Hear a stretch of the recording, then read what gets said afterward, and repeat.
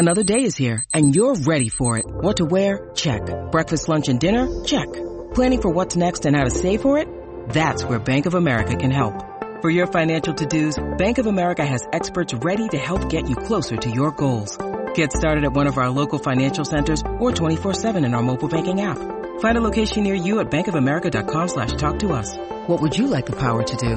Mobile banking requires downloading the app and is only available for select devices. Message and data rates may apply. Bank of America N.A., member FDIC. When you need mealtime inspiration, it's worth shopping Kroger, where you'll find over 30,000 mouth-watering choices that excite your inner foodie. And no matter what tasty choice you make, you'll enjoy our everyday low prices, plus extra ways to save, like digital coupons worth over $600 each week. You can also save up to $1 off per gallon at the pump with fuel points. More savings and more inspiring flavors make shopping Kroger worth it every time. Kroger, fresh for everyone. Fuel restrictions apply. Think you know the Brooks Ghost? Think again. Introducing the all-new, better-than-ever Ghost 16. Now with nitrogen-infused cushioning for lightweight, supreme softness that feels good every step, every street, every single day. So go ahead. Take your daily joyride in the all-new nitrogen-infused Ghost 16. It'll turn your everyday miles into everyday endorphins. Let's run there. Head to brooksrunning.com to learn more. I'm Franny Benali. This is Klaus Lundekvam. I'm Matt Letitia. Dean Hammond here. And you're listening to In That Number. Here is Letitia and he's done it! Number! Here's the reply. Marion Pahars. History made!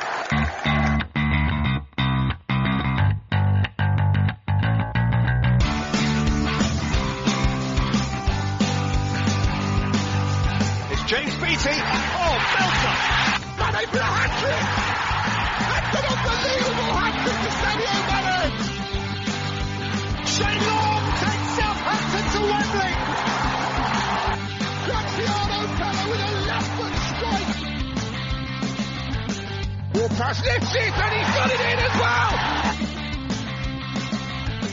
And Danny Ings has done it again!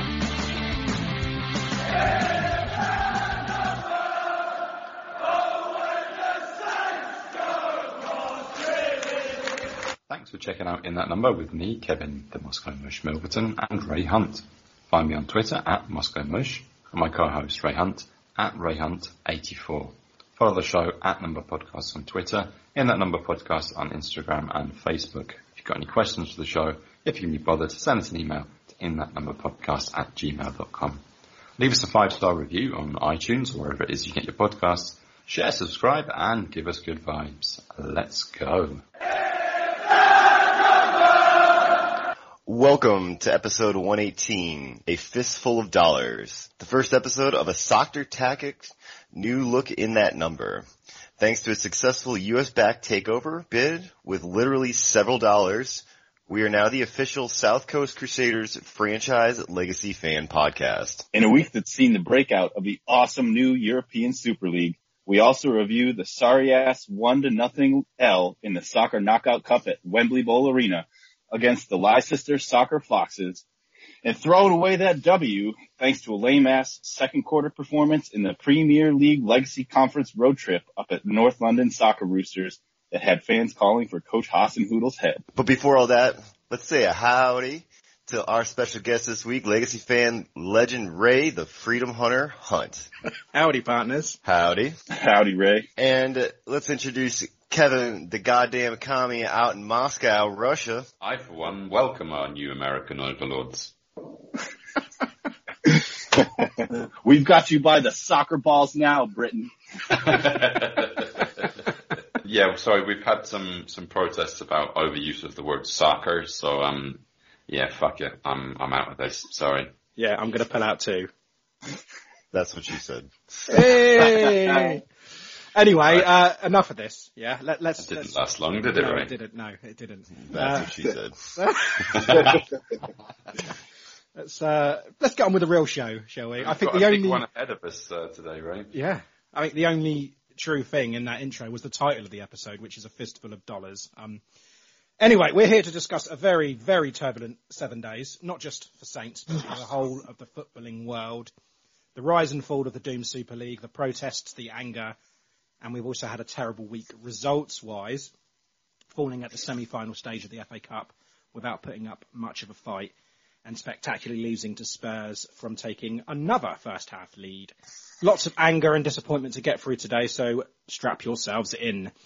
I'd like to officially announce our guest lineup today. We've got Tim Bazant and Alex Haas returns. Nice to have you guys back on. It's been a tough week for football off the field, and as a club, it's been dreadful on it. But how are we feeling? Well, the real problem's with my liver. This whole thing's drove me to drink, and I sound like I had a pack of too many cigarettes right now, and I haven't had any last night, so that's good. I like it. Yeah. Gives you a bit of an edge. Yeah, been yelling and screaming so much last week that it just drove me to drink. Oh boy. And Alex, how are you getting on?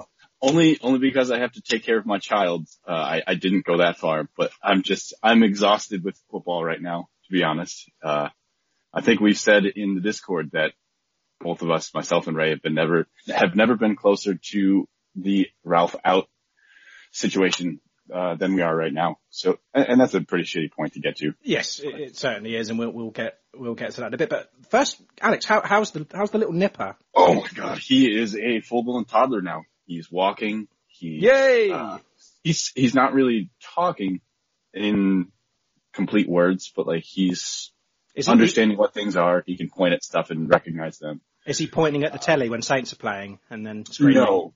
He usually screams. But he's not pointing and screaming at anything specific yet. Normally he shits his pants when Saints play too. So. Oh, so do I. That sounds pretty normal, actually. Yeah. Can you kick a ball yet? No. We haven't tried, though, since he's been walking. We're still kind of just letting him get the hang of standing up and moving around. I definitely want to see videos of him kicking his first football. Yeah, I'll send one to the Telegram. Yes, definitely do that. Right, should we kick off with ITN news? Yeah.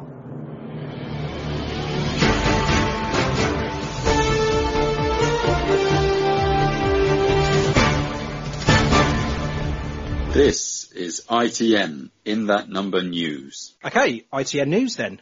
We will start with fixtures. Saints versus Leicester at St Mary's is now on a Friday night. That's Friday the 30th. That's next Friday. This is an 8 p.m. kickoff and it will be live on Sky. I don't know about you Americans. It's probably NBC, right? Yep. That's a good guess. A different time slot. Oh yeah, of course, Kev, because you're 3 hours ahead, aren't you? So you've got a late night. But Friday night football against Leicester's not normally a good thing, is it? No, definitely not. We all remember what happened last time though. But following that, we travel to the champions, Liverpool, on Saturday, the 8th of May. That's an 8:15 kickoff, Kev. And that's also on Sky. And then we've got Fulham, Leeds, West Ham, and we're still awaiting that Crystal Palace game confirmation. But that's it, guys. Leicester, Liverpool, Fulham, Leeds, West Ham and Palace. Some really difficult games in there, and it's going to be difficult to pick up points against Leicester, Liverpool, West Ham. We need to take all 3 points against Fulham, you feel. But they're fighting for everything. And Leeds and Palace too. You should probably expect 4 points out of that. Well, I will anyway. But how are you guys feeling about these? I think minimum of 4 points and, we'll be safe and not so sorry, I guess. For the end of the season. But yeah, judging on the most recent performance or, most of the performances this year, I'm not expecting anything fantastic.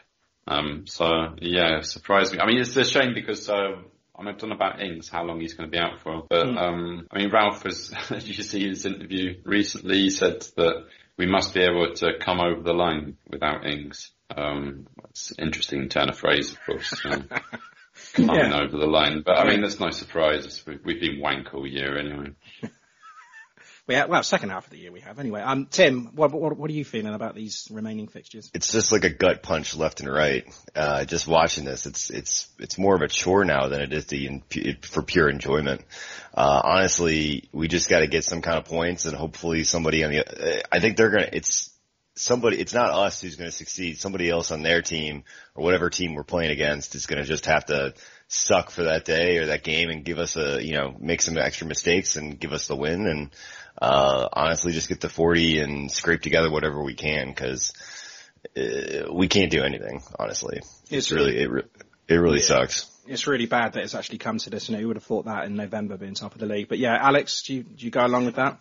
Yeah, I definitely, I'm nervous about these last few games.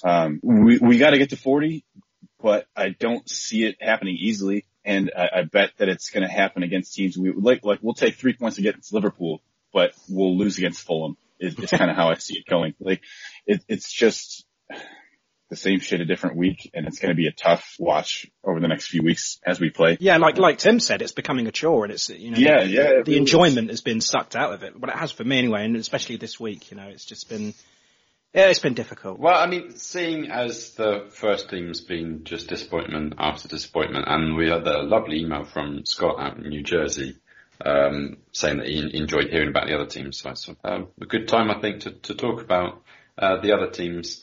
Yeah, of course, the women's team and the B team, which I suppose in a less fastidiously woke podcast would be called, without irony, the birds and the bees. But we're not going to call it that.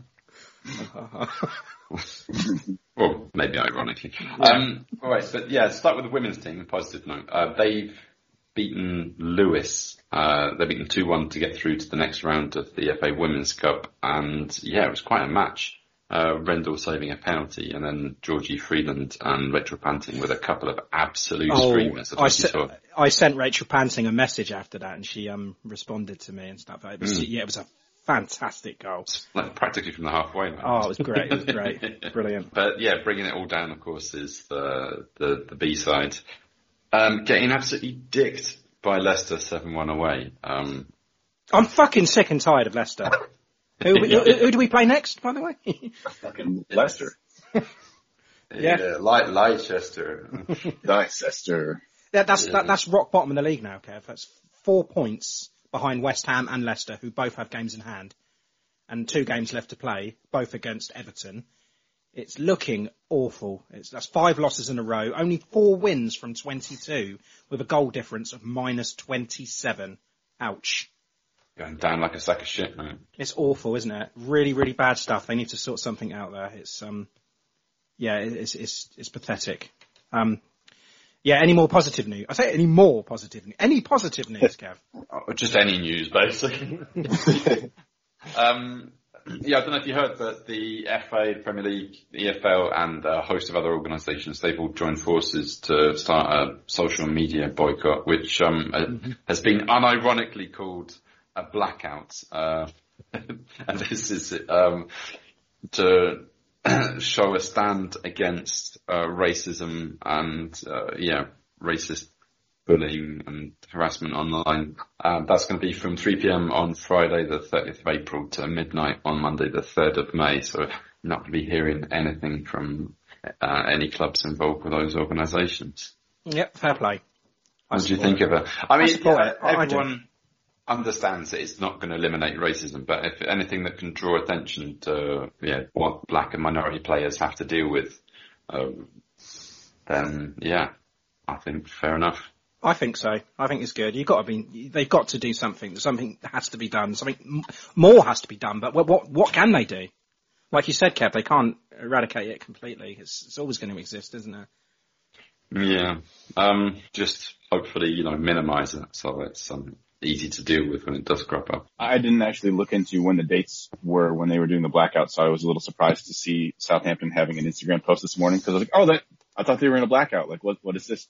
But I definitely agree that I'm in support of it, and something more needs to be done on social media platforms about the abuse that a lot of players and other people, everyday people that aren't playing football get, and that the platforms have a responsibility to make their social media platforms a place where everybody is welcome and not tolerate the abuse that people get. Especially high profile people like football players. Absolutely. Yeah. Well said. I get it. I would actually have liked them to do a little bit more, and just how by a little bit more is I didn't want them to announce it. I just want them to shut everything down, and with a nice worded statement that they can put out and give to somebody and say, fuck you guys, you're causing some problems. We're shutting this down for a week and we're going to make a difference, because making the announcement ahead of time lead in for a 4-day blackout, it's more PR related than true action based. Where if they just said, nope, we're shutting it down. Instagram, Facebook, all of these, it's the people behind it. Obviously, they can't, people who, run Facebook or Instagram can't control the people who are with what they say, but there are various steps they can take. And I want them to take bigger action against it than just announcing a week ahead of time that they're going to shut down for 4 days. And they could do more. But it's a good start. Yeah, it's a very good start. I mean, the Swansea and Birmingham, pretty much when their players were getting abused, they just shut up shop completely. Unacceptable, yeah. Yeah. I mean, Facebook and Twitter and all these other companies need to be doing a lot more to try and root it out. I mean, it's all about education too. Everybody here, sure, yeah. When it comes to being able to provide that, people are ignorant, and it only. The platforms will only allow for the ability to showcase that hate that is currently and still out there today. And it shouldn't be, because, people use that as a mechanism for their own, I'm better than you, and by whatever it might be to get their point across, it's not healthy. And, whether it's an education problem, which it primarily is, or just an entire thought process issue that they grew up in a location that didn't have that ability to critically think and know that people should be loved and cared for and respected no matter what, who you are, what you look like, how you act. As long as you love everybody, you can treat everybody well. You don't have to, if you don't really want to like them, don't say anything. Okay. That's the biggest thing, but the platform itself does allow for a funnel to get to and attack, individual players or whatnot, and, go find them and say, here's what you're doing, and this is the problem, and you need to be taken care of. Yeah, it's like my mum used to say, if you've got nothing nice to say, don't say anything at all. Yeah. That's why me and Kev just spent our childhood being silent. Yeah, that's why there's so much dead air sometimes. Yeah, we should just put out a Saints podcast of silence in the future. Then. Yeah, I think some people might prefer that. Yeah, it's your choice to listen, mate. One quick item of news before we get into the main one. Shane Long, with that groin injury, he's back at Staplewood for treatment for the near future. They're hoping to get him back into shape. So, Get well soon, Shane. Right. Now, the real reason we have a strong panel today is to discuss this Super League. When we were preparing for this episode, we were in the midst of all the chaos, and obviously it's been resolved somewhat. But I still would like to discuss everything with you chaps. I'll start with you, Kevin.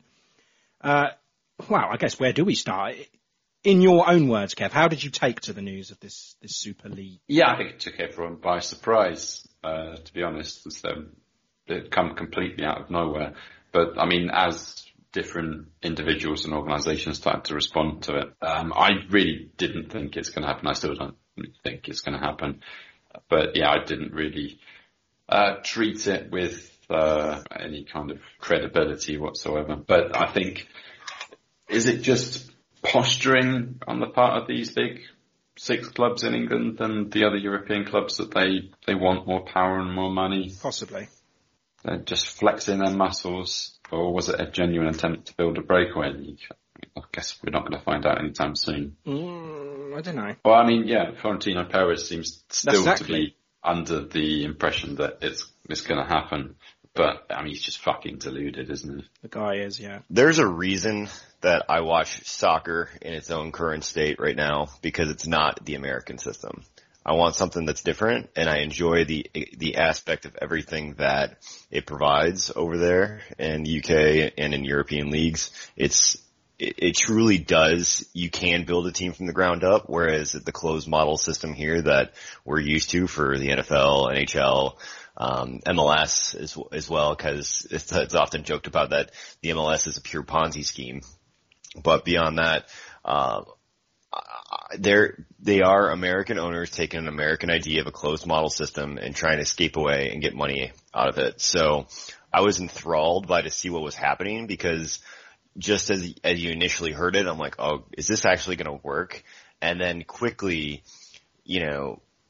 I've never seen so many people come together and actively hate something. like that. It I don't know. Star Wars: The Last Jedi. That was pretty close.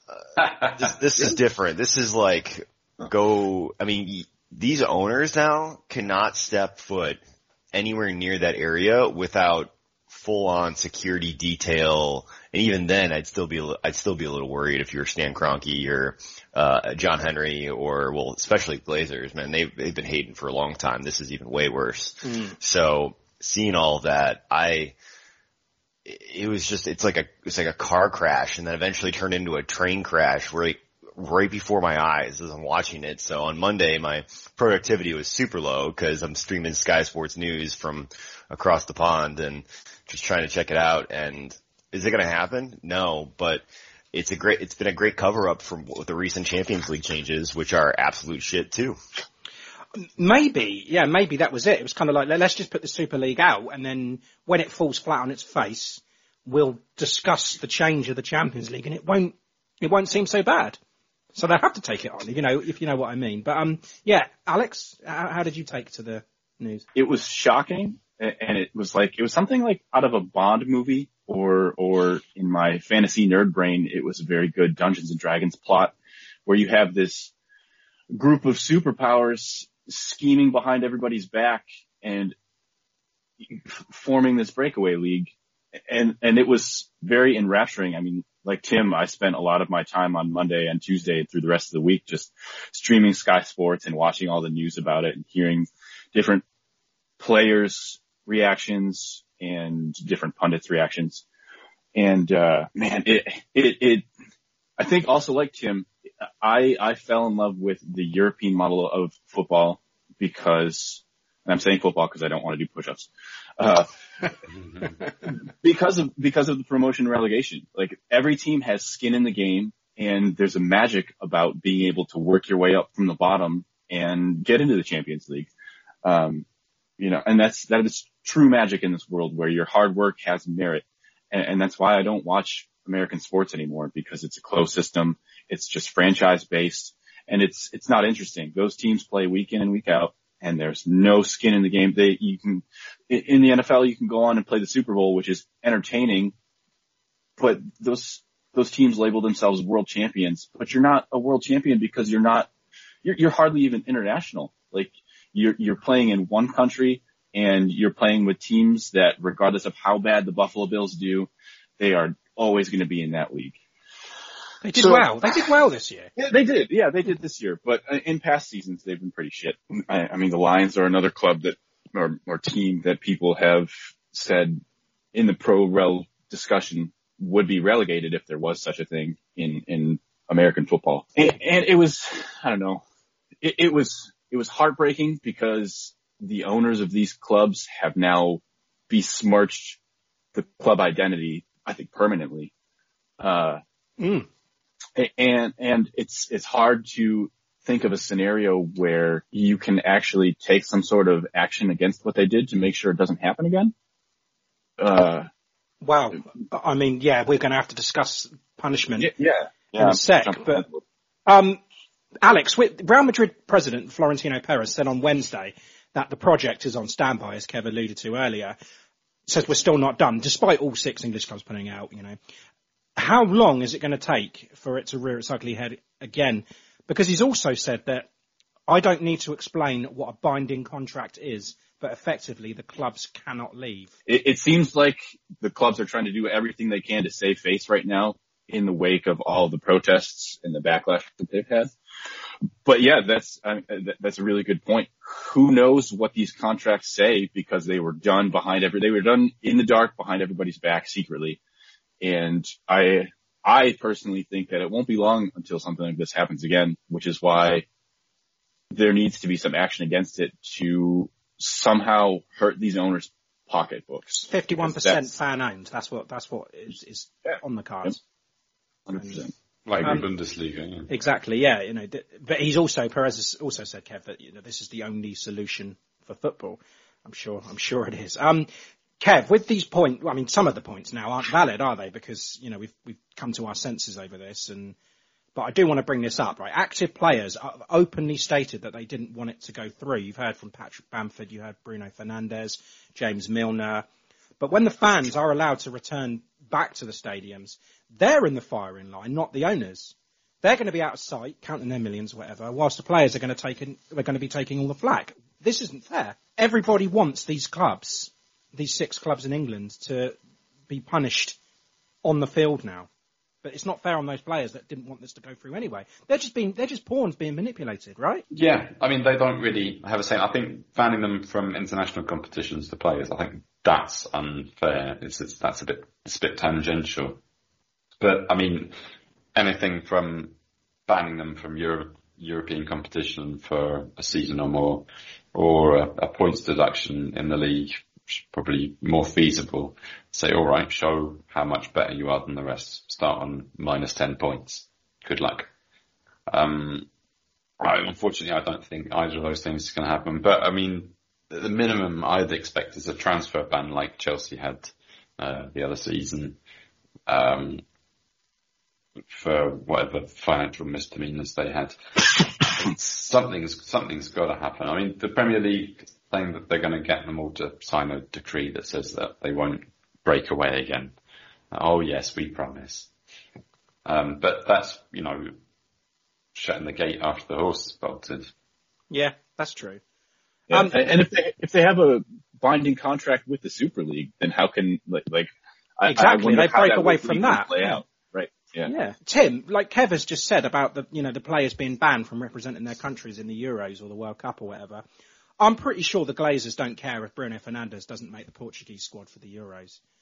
And once again, this is punishing the players who were against the idea and not the owners. 100%. And UEFA's swinging their big dick around too and causing problems. So they're the lesser of two evils while still, albeit very evil in this case.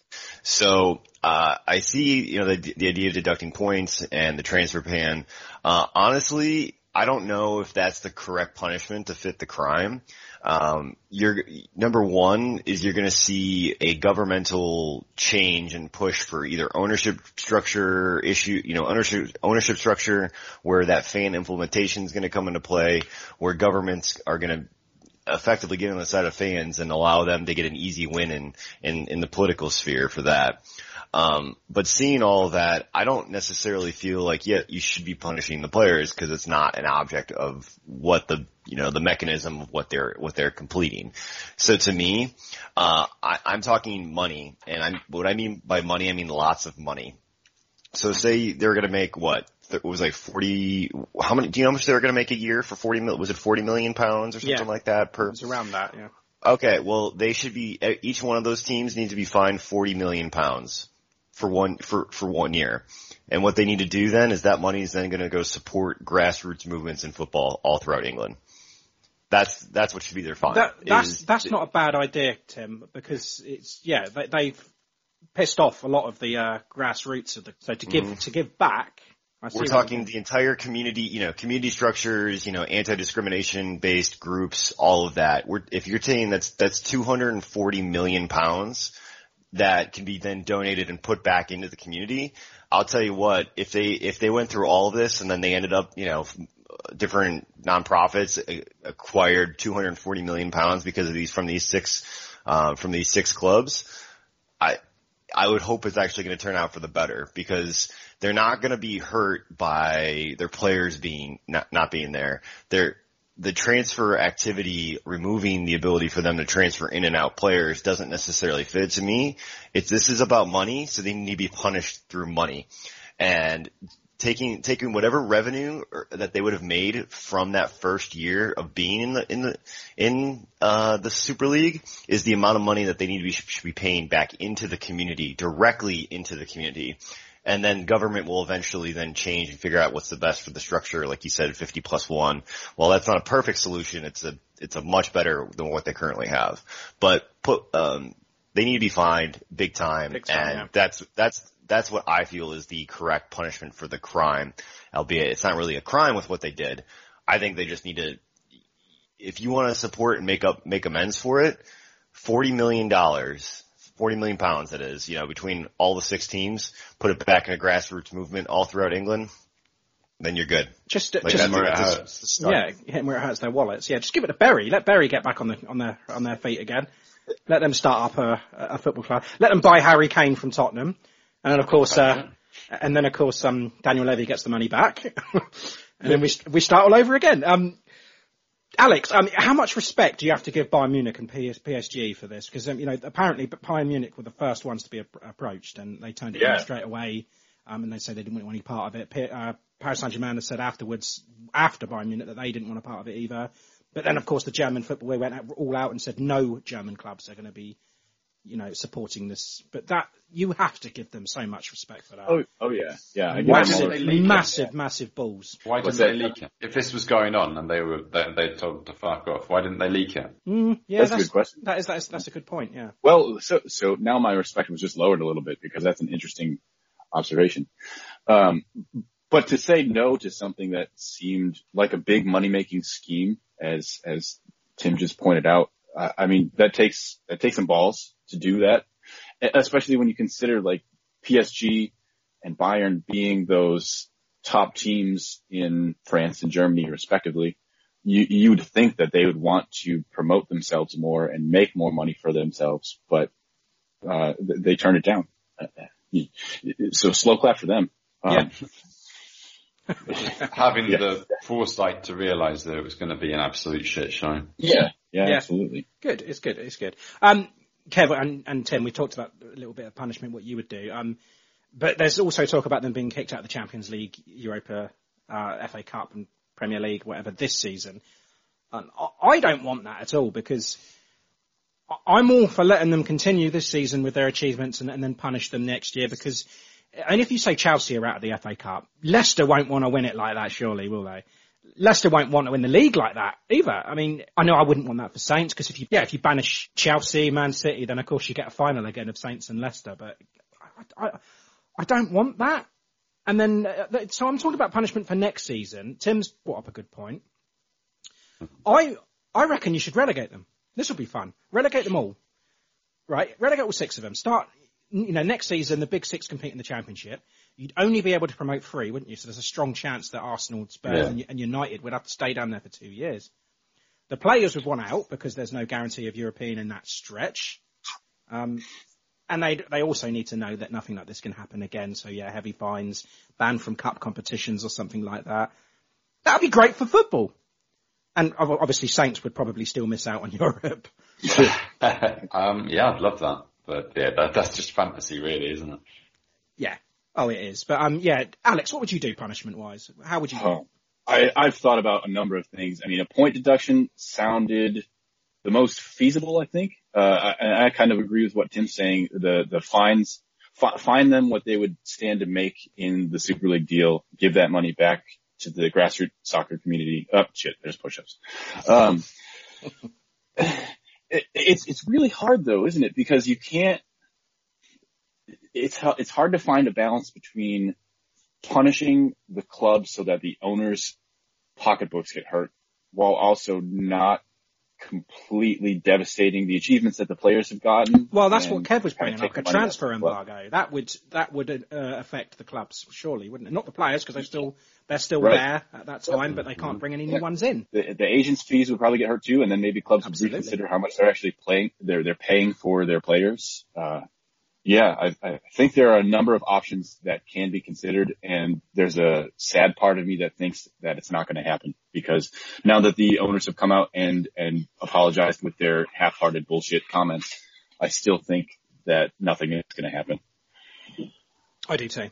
I do. I know it's fun to play and think like this. It would be good, but Tim, any final thoughts on the Super League from you? It's all about the haves and have-nots. The structure of capitalism is a very, very, very, very, very long conversation, even beyond what we're going to talk about here. But the only way that capitalists know how to be affected is by messing with their money. And when you're messing with their money, then they perk up and say, what's going on? And we're not talking like, oh, here's a couple million pounds, which they'll, write one from their own checkbook and say, here you go, not a big deal. We're talking significant, massive amount of fines. Everything else in terms of what I feel is appropriate, like fuck it. Yeah, relegate them, screw them all. Like, I can think of a lot crazier things of what I personally want to do, but the punishment to fit the crime here, it's all about money. Make them make them pay. Make them pay big time for it and for doing things that are against the national interest at hand and in the interest of the Premier League. So you could start by supporting and funding grassroots movements, and they can at least then put a Band-Aid over the problem. Yeah. Kevin? Yeah, I'd have to agree with Tim. Hurting the fans or the players is not necessarily fair, but that's what usually happens when with financial mismanagement or general administrative fuck-ups. Like we've seen it with our own club. We've been docked 10 points and rooted to the bottom of League One. Fans didn't have anything to do with that, but they had to deal with it. But yeah, big fines and I think taking away control from these, monolithic sports corporations or rich individuals and putting it back into the hands of fans. If that's the thing that comes out of this, then I think maybe we could say that there's some restitution. We're talking socialism now, Kevin. Yes, for the masses. A dictatorship of the proletariat, that's what we're looking for. Alex, any final thoughts? I gotta give a slow clap to Patrick Bamford for saying something that I think should have been said. It's been awesome to see the backlash from the fans, but it is a shame to see that it's only happened when people's pocketbooks are threatened. Not necessarily from the fans, but from UEFA and FIFA and all the other organizational bodies that essentially have been calling the kettle black as the pots. But it's a shame that they've organized such strong backlashes against this when they could do so much more to combat racism in the game itself. When you have players, throwing racist remarks at other players and handing bans out that are just comical in terms of their actual punishments. Agreed. Yeah, that was good from Bamford. It was nice to see. Right. I like the shit housing of Liverpool on Monday with all those T-shirts and everything. Yeah. Yeah. Klopp didn't like it much, but yeah. No, but fuck him. Right, okay, so we're going to talk about the games now then, guys. Do we have to? This is Klaus Lundekvam, and you are listening to In That Number. Okay then, right. Leicester City, FA Cup semi-final. Wow, I mean, where do we start here? We just didn't find anything at all, did we? We didn't even have a shot on target. Just disappointing showing. One of those games I guess you wish we could just do again. Although I haven't said that, we'd probably do the same. There were reports before the game that Ralph was showing them a motivational movie. What the fuck did he show them? Titanic? I just don't know. Kev, what the hell happened? Well, nothing, really. No, that's it. Well, we went out. That's what happened. A ship that was sinking, yeah. Yes, just lackluster from both sides, really. Semi-finals and finals are normally quite cagey affairs anyway. Not entirely goal fests, but neither side really seemed up for it. I think both sides surely must have been going into this thinking, right, Saints there for taking shit from, can't even beat West Brom. Leicester also, had their own troubles, players cocking about, with, parties and orgies or whatever it is they're up to.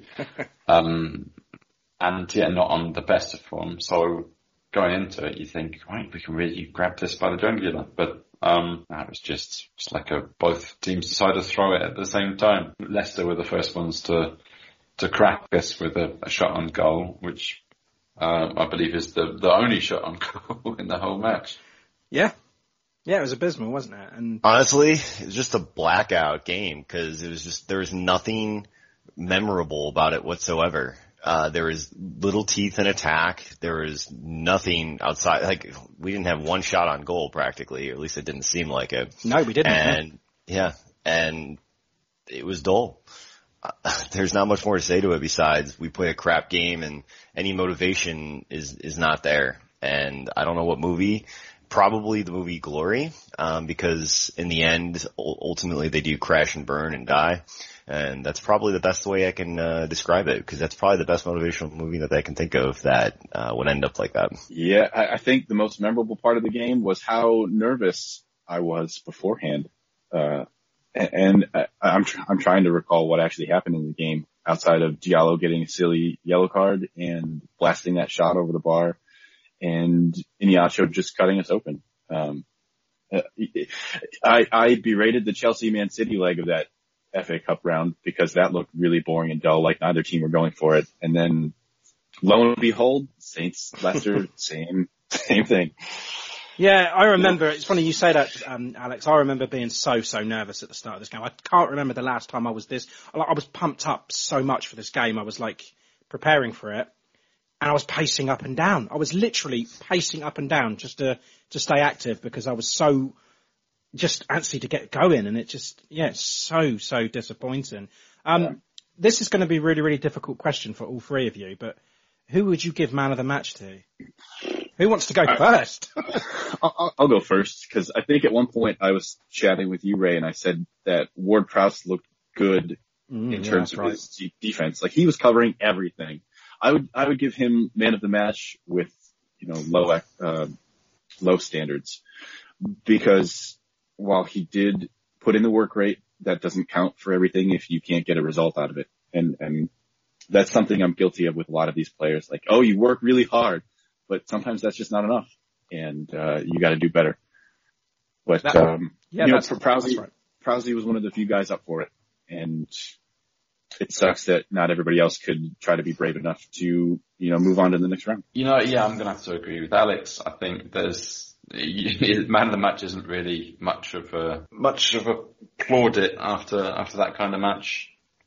It's difficult. I mean, if in doubt, give it to Danny Ings, but I mean, I just don't want to this time. I'm going to give it to Prowse as well. I don't think he had a particularly bad game. Didn't have a particularly good game either. I've seen slightly more favourable ratings for Bednarek and Vestergaard, but I wasn't really impressed, to be honest. No. Tim? Usually it's a safe bet to go with Ward-Prowse. The other safe bet is go with Armstrong. He made enough progressive movement runs though that made somewhat of a difference. Obviously, there was no closed in, there was no heavy attack that we saw, but seeing how he plays out and been basically pretty much been on top of it just about every game that we can imagine. I'm going to go with Stewie.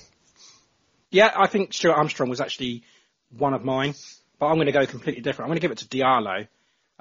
Just because he had a shot. He had a shot. That was it. He had a couple of cracks, didn't he? Yeah, that's the only thing I can remember. So, both of those. It could have been Armstrong, Ward-Prowse or Diallo for me, but I would say a 5 out of 10 for all of them. And man of the match for Diallo just because he came closest. That's my, that's why I've given it to Diallo. The number of mistakes he made. I mean, he practically gives the ball to Vardy for that first chance that, Perez skies, and then does exactly the same a few minutes later, and Vardy puts it over too. He didn't really have a strong performance, in my opinion. Anyway, enough of that. Right, let's go and talk about more bollocks. Spurs. Lovely thing. Yeah, thank you. This one really, really hurt. It was really difficult to get ready for this game as well because of all the shit that was going on beforehand. Yes, it was settled before kickoff, but then, Mourinho was out, Ryan Mason come in. I felt I felt the pressure on for the Leicester game, obviously, because it was a semi-final and all that. And then there was the Super League chat. And I felt relieved because I thought, yes, we can get back into football, get back to playing. And my spirits were quite high. Just before kickoff, the opening 45 minutes was pretty promising, I have to say. It's so much better than the Leicester one. I mean, it created more chances in the opening 5 minutes than we did against Leicester. It was scored with a brilliant header as well from Danny. And then, same shit again. It was just the second half looked lost, tired. Shea had run himself into the ground. He just looked done. And collapsed again. Kevin, did you see the same? Yeah, pretty much. I mean, disappointed that Shea didn't get his chance in the semi-final. Really mattered. But good to see him and Ings up top again. And, Teller back in the team too. Yeah. Weird with Bertrand being left out. That was definitely a surprise for us, coming into this. I mean, was there an injury or was he just completely out of favour? I still don't know, to be honest. I have no idea. It did seem weird, and Salisi come in, and he's not a left back, is he? He's definitely not a left back. He was good in spells in that position. I think that game kind of summed up his whole Saints career, because sometimes he looks really comfortable, and you think, yeah, we've got ourselves a player here, and then sometimes he does these stupid things that you think, what is he doing? And I just don't know what we've got with him just quite yet. But I know that we shouldn't be putting him left back, that's for sure. Tim, how did you feel about this game? Once again, it's just troublesome, and it's a chore to have to be able to watch it. Although, at least for the first half, we looked pretty good. I was in the middle of work, so I didn't get to catch every single second of it. But at least from the first half that I saw, there were some decent chances there. Going up 1-0 against them and taking the initial, goal. Always a good thing. Ward-Prowse with his amazing set deliveries. They obviously worked on a few things in practice for those set pieces. And then from there, we just collapsed like we normally do. So, it's just expected at this point. And Ryan Mason, whether it be the new manager bounce or not, I don't think he did anything spectacular there. We couldn't do it. We just couldn't, no Harry Kane. Like, that's our chance to at least take a point. If we walked out of there and we tied and said, okay, like that's it. Like, we went to Tottenham and we tied. All right. But no, it's just been absolute shit, and it sucks. And I'm a little burnt out, honestly. Yeah. Because it's just tiring. I'm right with you there, Tim. I really am. And Alex, I mean, 1-0 up, playing okay, or playing good, I would say. Second half, you let the equaliser into a Gareth Bale shot, fine. But the way that the lack of effort there, that everybody run themselves into the ground, and to lose like we did, free kick originally, and then they obviously changed that decision and given a penalty. It was difficult. A draw would have been a fantastic result there, considering how we played in the second half. But to lose like that, it was just really unfair. And to let he's one of my most hated players right now, because he always seems to score against us. Yeah. Especially after being let off from a offside call, which I think VAR did a good job there and trying to be as unbiased as possible. But I agree. Sorry, Teddy's crying in the stairwell. Oh no, Teddy agrees with you. Yeah, he does. It seemed like going into that game, we had karma on our side. Jose Mourinho got fired. No Harry Kane. You want to stick it like, fuck this team. They're one of the big six that just tried to break away. Like, go stick it to them. And this is why I am now at a point where I want to almost say Hasenhüttl out, because we had the formation didn't change, but we had players in positions where they were doing well. We had Armstrong holding with Ward-Prowse in the middle. And when Ings got hurt, you replaced him with Diallo and moved Armstrong up. And Diallo just slowed everything down. It's like all of a sudden the urgency went out of the game, and we let them come onto us rather than, going after them. Why didn't you immediately just put Redmond on and have him run down everything in his path? It's so frustrating to see these kind of substitutions that are just like, what the fuck are you doing every week? I think the thing that I'm running out of patience with Ralph is that we've said it many, many times on this show that there's no plan B. I mean, it's like the pre-match. Ralph's fantastic. He seems to pick the right players, the right positions. He knows what he's doing. Everything's all sorted. And then as soon as we get exposed, there's nothing. There's no plan B. Now, I don't know whether that's just because he just doesn't have the players that he wants in. But like you said, Alex, he's not making the right decisions in game. He doesn't know what to do on the fly. Whereas everybody else can go in at half time and say, right, Saints are exposed here. Kyle Walker-Peters is going forward too much. Let's get Simon behind him. Right. Boom. Everybody seems to know how to play Saints in the second half, and that's not a coincidence. It's just we cannot. I don't know if we can change on the fly. Like Brighton did it, didn't they, against us? Mm-hmm. Everybody seems to be able to change their tactics against us, but Ralph doesn't seem to do it. He just doesn't know what to do when we go a goal down. And for God's sake, I mean, if we have to close a game out from being in a lead with 10 minutes to go, I don't like it at all. I do not like it. I miss Shane Long. Yeah. Guys, man of the match? I'll go first then. I'm going to give it to Nathan Tella for that first half display. I thought he looked like something that we haven't got. He looks like Gineppo does on the games that he's playing really well.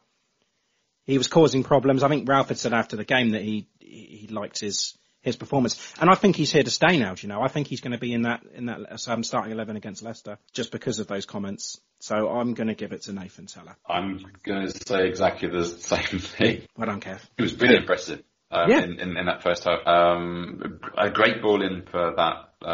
Lloris pulled off a double save, but Saliso's header there and Che with the rebound, both saved.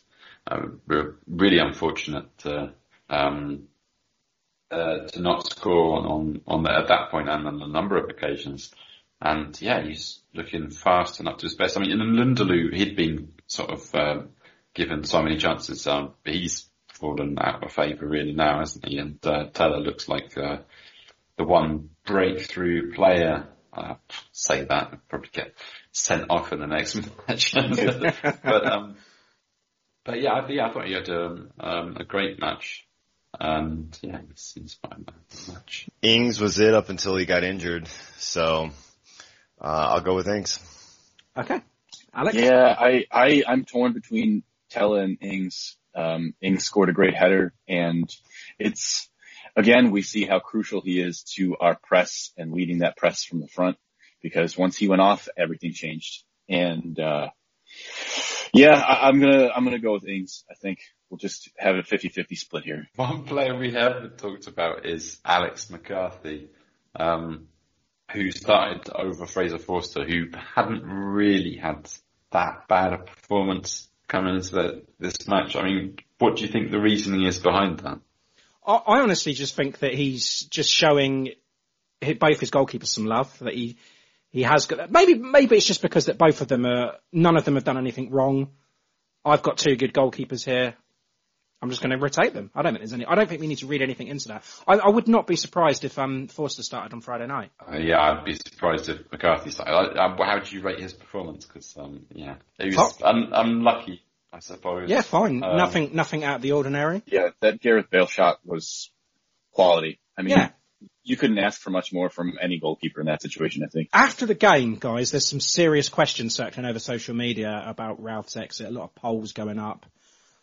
Alex said at the top of the show that he's still Ralph in. I'm still Ralph in. But like Alex said, it's the closest I've ever been to him being out. But I don't know whether that was just a knee-jerk reaction to the results now.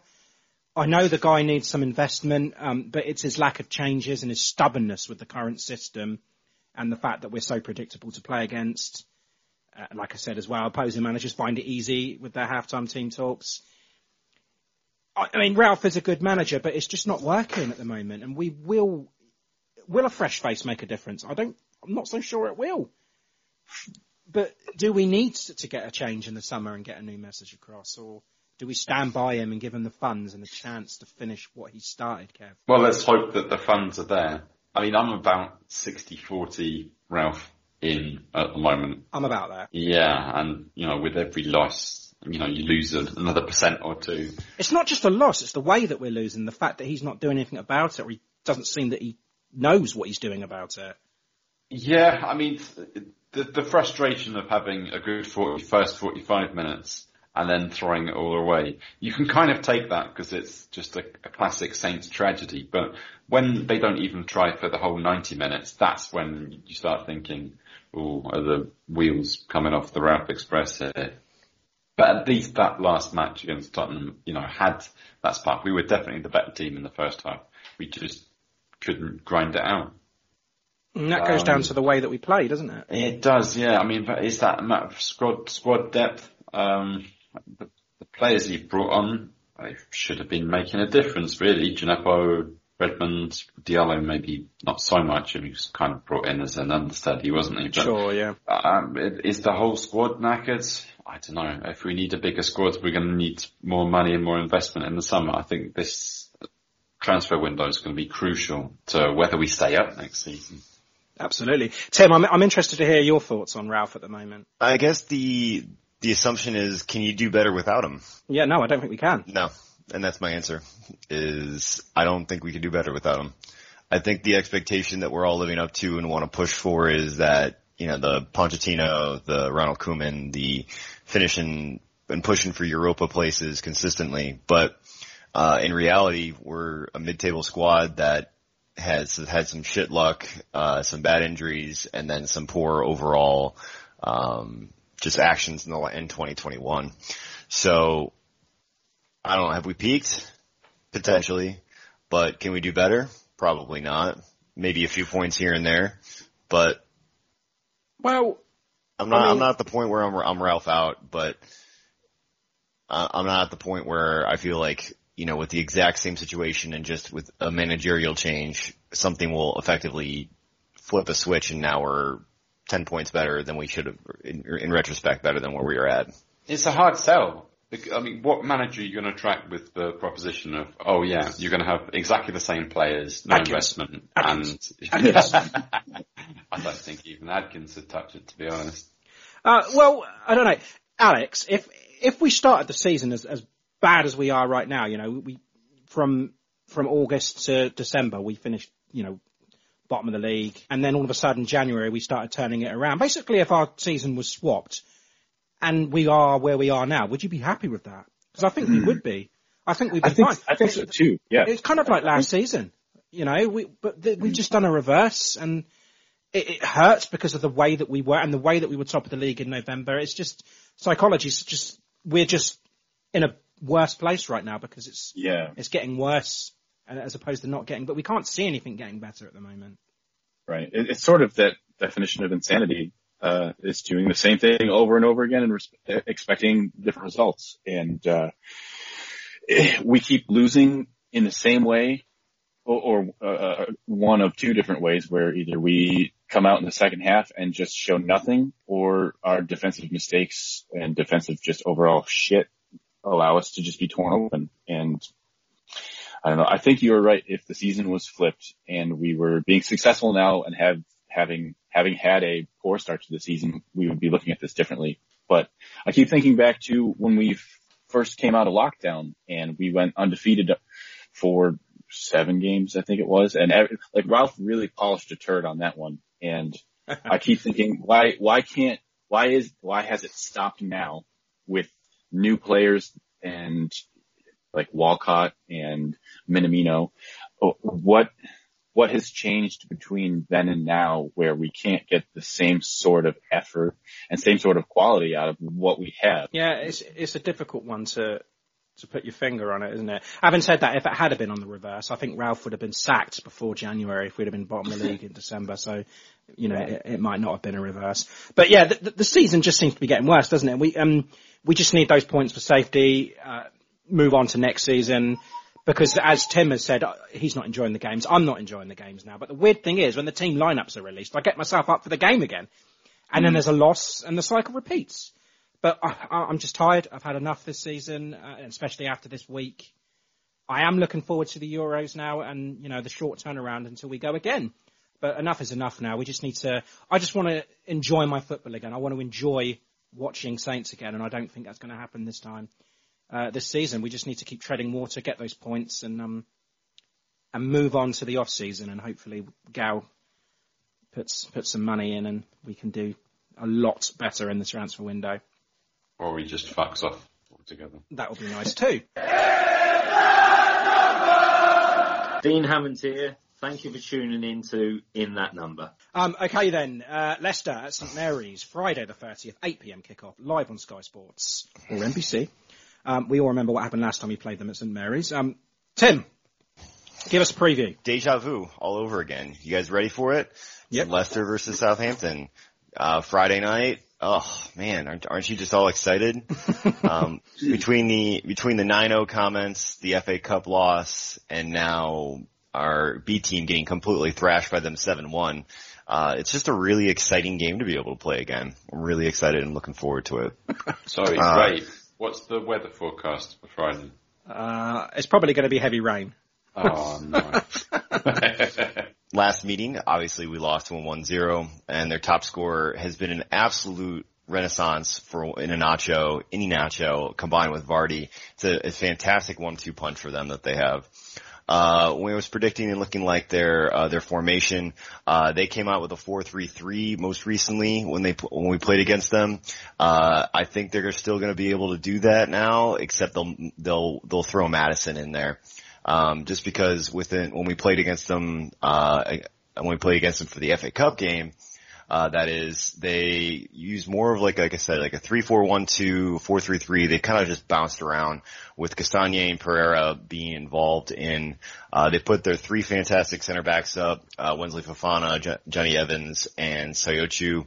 And overall, they've got two men up top now where they used to be just a one-man game with Vardy. So, Ayosu Perez started for him. I don't expect him to start this time. I expect they're going to throw Maddison back in there. I hate that guy. But we're going to see Ndidi, we're going to see Tielemans, and we're just going to see, we're going to see the traditional, the matchups that we just had. So seeing that, the battle, like what are the key battles? Well, the battle has always been Vardy against the run-throughs of Vestergaard and Bednarik. That should be fucking easy at the moment, shouldn't it? Yeah. Well, they knew how to split them open like a can recently.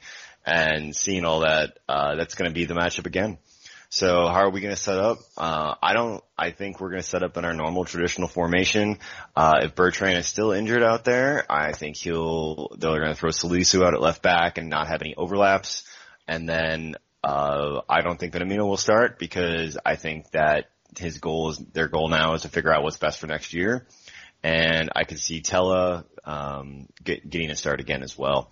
So I wouldn't be surprised if Tella went up front with Shea, to be honest.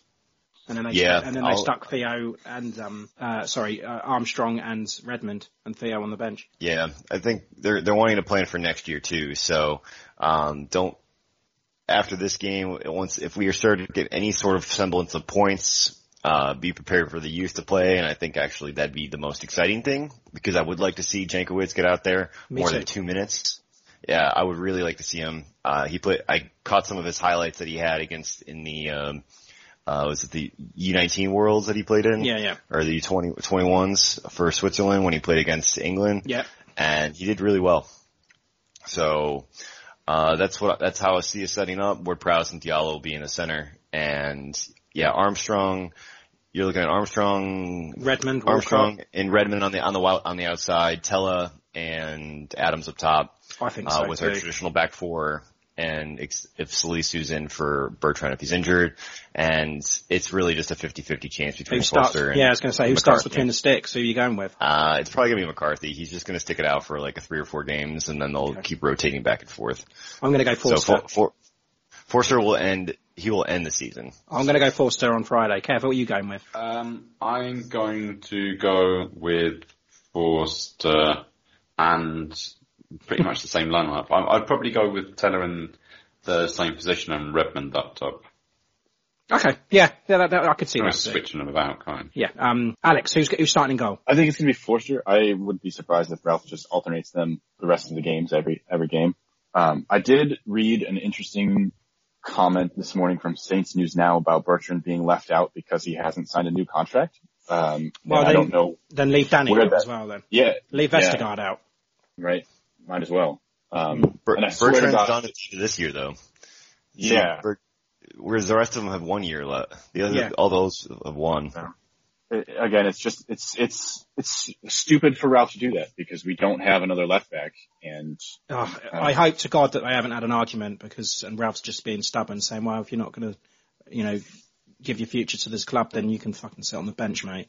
I hope that's not the case. I really do, but sit on the bench in a park somewhere, not at the stadium. Yeah, not at the stadium. Yeah. Oh, by the way, I've just looked at the weather. If you're interested, Friday the 30th at 8:00, it's cloudy. 11 degrees and a 17% chance of rain. So I like those odds. watch that go up throughout the week. That's going to be a downpour by then anyway. Predictions then. I'm going to go 2-1 Leicester, but we're not going to take the lead this time. I'm going with 2-1 Leicester again. I'm going to recycle my score prediction from last time. Okay. But are we taking the lead, Kev, and then throwing it away again? It doesn't fucking matter, does it? The results are the same. Tim, prediction. 2-0. We're losing. Alex? I think I'm going to do the same thing, 2-0. Gemma is going 2-0 Leicester. Okay. And Abby is going 3-0. Saints? No. Oh. Marina's a lot more 6-0 pessimistic than she usually is. 3-1, she's saying. Okay. Right. Right, okay, that's it. We're going to say goodbye to Tim. Thank you, Tim, for coming on and giving us the preview and your thoughts on the Super League and how shit Saints are at the moment. It's been great having you on. Thank you so much. Thank you so much. It's a pleasure talking about something so shitty, but I'm just love talking with you guys. So excellent. enjoy the rest of your day. Tim, let's get up for Leicester on Friday. Come on, you Saints. Come on, you Saints. Cheers, mate. Speak to you soon. All right. Bye, guys. See you soon. Hi, I'm Matt Letitia, and thank you for listening to In That Number. Okay, welcome back to Extra Time. We'll start with the predictions. Virtually everyone going for a Leicester win apart from me. However, no one went 1-0, so 2 points for everyone apart from me. And that left the scores. Kevin on 45, me on 40, Tim on 31. Alex, for next season, we'll add you to this, don't worry. I'll do better. And Spurs then. I got a Spurs 2-1 win. So, yeah. You guys went for draws, so nothing for you and 5 to me. So the scores now, me on 45, Kevin on 45, Tim on 31. So it's all even, Kev. Neck and neck. Yeah. And wife wars. As I say, everyone getting Leicester. So 2 points all round. So Spurs, Marina went for a Saints win, so 0 for her. Abby got it bang on with a 2-1. So now the scores are Gemma on 30, Abby on 30, and Marina on 25. Still close, just one win away. Super 6, round 51 was won by Freddie, on the ugly inside, 19 points. Round 52, Stephen McCullough and Jason Lewis tied with 16, leaving the overall lead, Tom Hennigan, 423. Fantasy football. How did we all do then? I mean, I just realised something, right, that my team has replicated Saints, because I started very well, and now it's all falling apart. And I looked at my team and thought, fucking hell, yeah, I've done really well this week. And then I looked at your team, Kev, and thought, shit, you beat me again. Alex, how did you get on?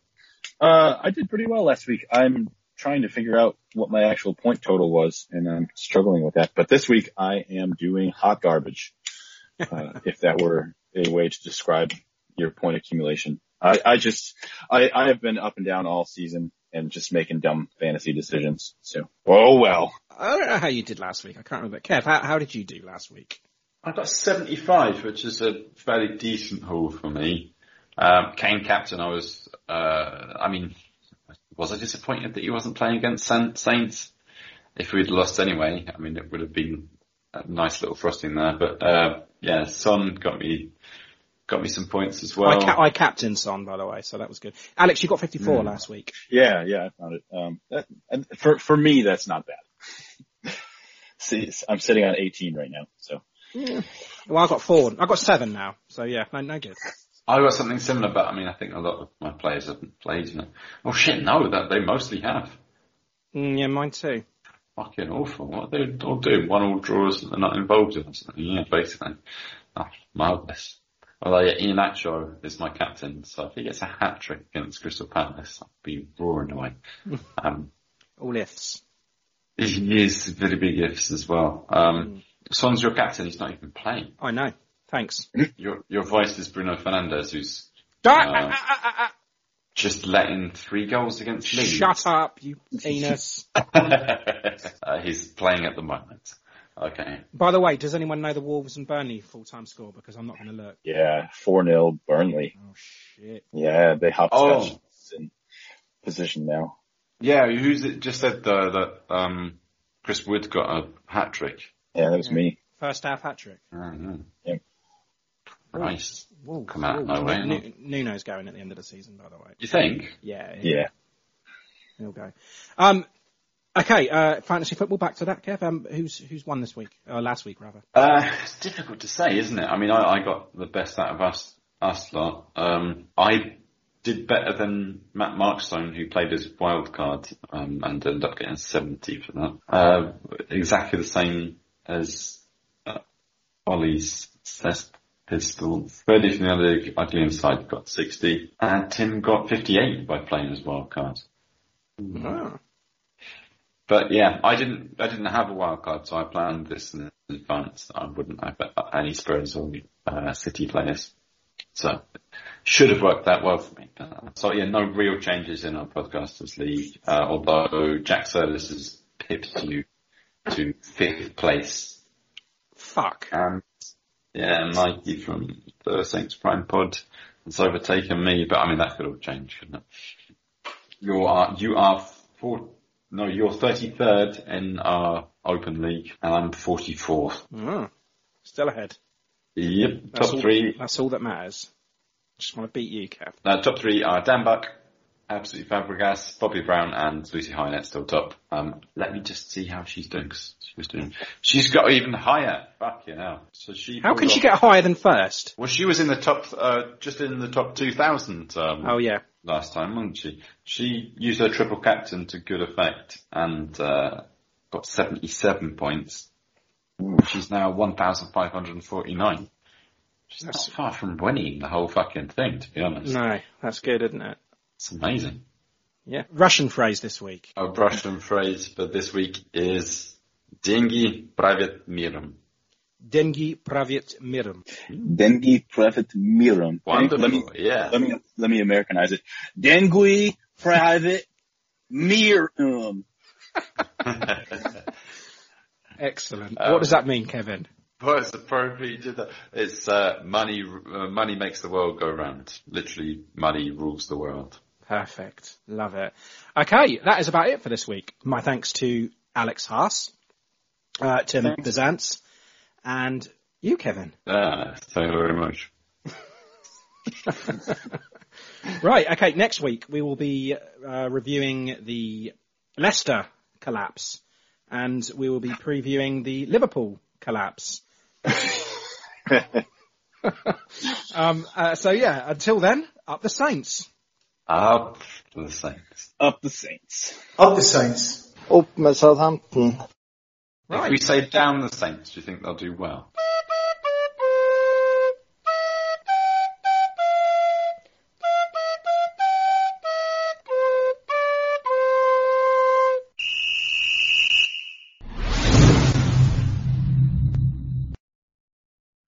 Sports Social Podcast Network.